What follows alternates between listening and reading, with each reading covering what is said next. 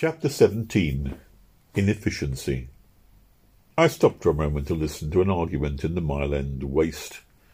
It was night time, and they were all workmen of a better class.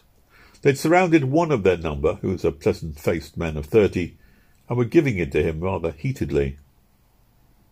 "But how about this here cheap immigration?" one of them demanded. "The Jews of Whitechapel say are cutting our throats right along." "Well, you can't blame them," was the answer. "They're just like us. They've got to live. Don't blame the man who offers to work cheaper than you and gets your job." "Yeah, how about a wife and kiddies?" his interlocutor demanded. "Yeah, well, there you are," came the answer. "How about the wife and kiddies of the man who works cheaper than you and gets your job, eh? How about his wife and kiddies? He's more interested in them than in yours. He can't see them starve, so he cuts the price of labour, and out you go. But you can't blame him, poor devil, he can't help it. Wages always come down when two men are after the same job. You know, that's the fault of competition, not of the man who cuts the price." "Yeah, but wages don't come down where there's a union," the objection was made. "Yeah, well, there you go again, right on the head. The union checks competition amongst the labourers, but it makes harder where there are no unions. That's where your cheap labour of Whitechapel comes in. They're unskilled, and they have got no unions, and they cut each other's throats, and ours into the bargain, and if we don't belong to a strong union, that's what's going to happen to us." Well, without going further into the argument, this man on the Mile End waste pointed the moral that when two men were after the one job, wages were bound to fall. Had he gone deeper into the matter, he would have found that even the union, say 20,000 strong, could not hold up wages if 20,000 idle men were trying to displace the union men. This is admirably instanced just now by the return and the disbandment of the soldiers from South Africa. They find themselves, by tens of thousands, mind you, in desperate straits in the army of the unemployed. There's a general decline in the wages throughout the land, which, given rise to labour disputes and strikes, is taken advantage of by the unemployed, who gladly pick up the tools thrown down by the strikers. Sweating, starvation wages, armies of unemployed, and great numbers of the homeless and shelterless are inevitable when there is more men to do work than there is work for men to do.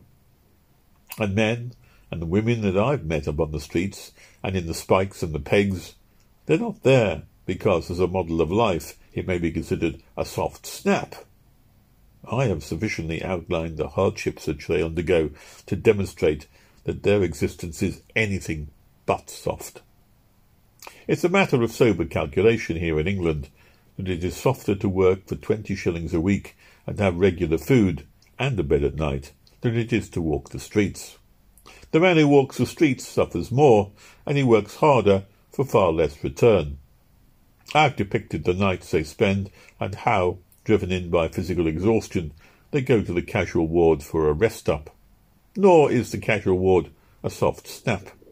To pick 4 pounds of oakum, break 1,200 weight of stones, or perform the most revolting tasks in return for the miserable food and shelter which they receive, is an unqualified extravagance on the part of the men who are guilty of it. On the part of the authorities, it's just sheer robbery.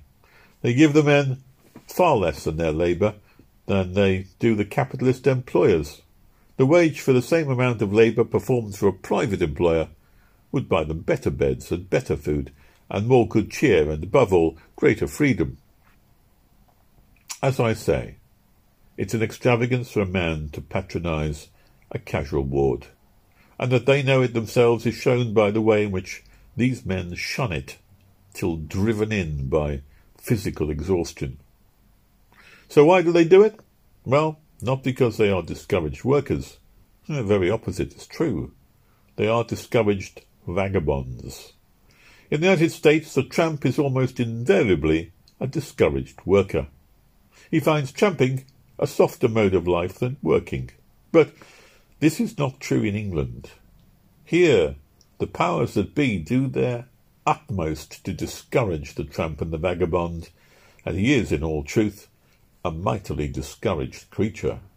He knows that 2 shillings a day, which is only 50 cents, will buy him 3 fair meals and a bed at night, and leave him with a couple of pennies for pocket money. And he would rather work for those 2 shillings than for the charity of the casual ward, because he knows that he would not have to work so hard, and that he would not be so abominably treated. And he doesn't do so, however, because there are more men to do work than there is work for men to do. And when there are more men than there is work to be done, a sifting out process must obtain. In every branch of industry, the less efficient are crowded out. And being crowded out because of inefficiency, they can't go up, but they must descend and continue to descend until they reach their proper level, a place in the industrial fabric where they are efficient. It follows, therefore, that, and it is inexorable, that the least efficient must descend to the very bottom, which is the shambles wherein they perish miserably. A glance at the confirmed inefficients at the bottom demonstrates that they are, as a rule, mental, physical, and moral wrecks.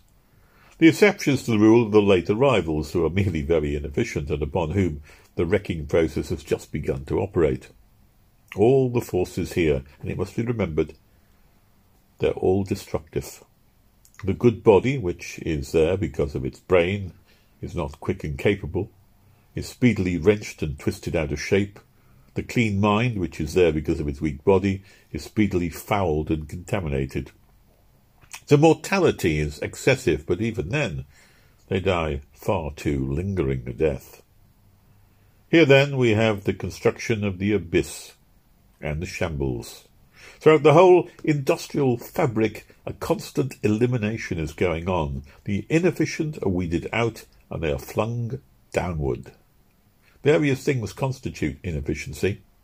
The engineer who is irregular or irresponsible will sink down until he finds his place, say as a casual labourer, and an occupation irregular in its very nature, and in which there is little or no responsibility at all. Those who are slow and clumsy, or who suffer from weakness of body or mind, or who lack nervous, mental and physical stamina, must sink down, sometimes rapidly, sometimes step by step, all the way to the bottom.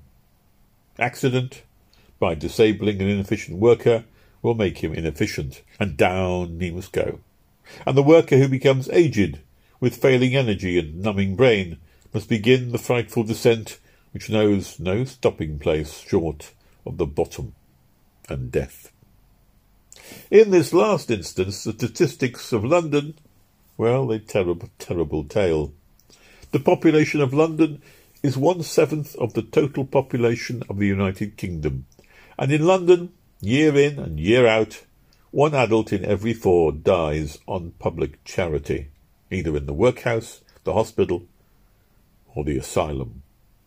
And when the fact that the well-to-do do not end this way is taken into consideration, it becomes manifest that it is the fate of at least 1 in every 3 adult workers to die on public charity.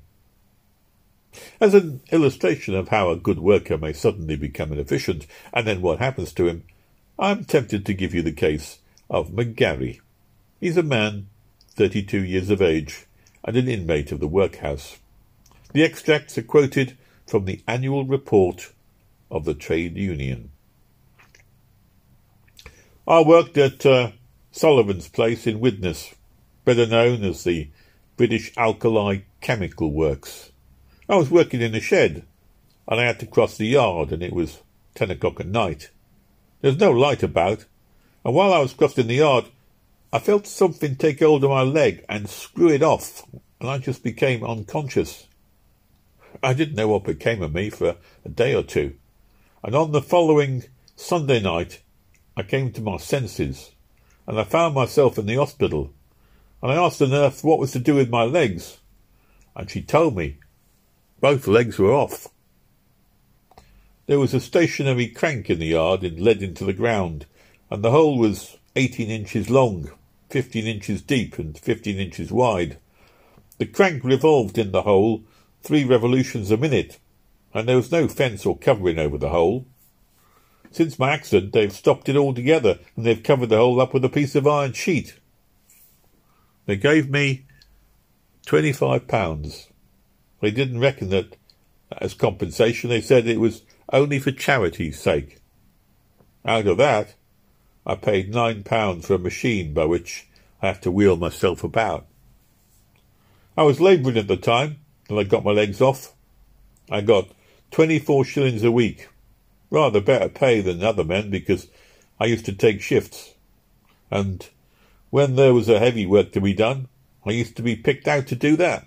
Mr. Manton, the manager, visited me at the hospital several times. When I was getting better, I asked him if I'd be able to find me a job.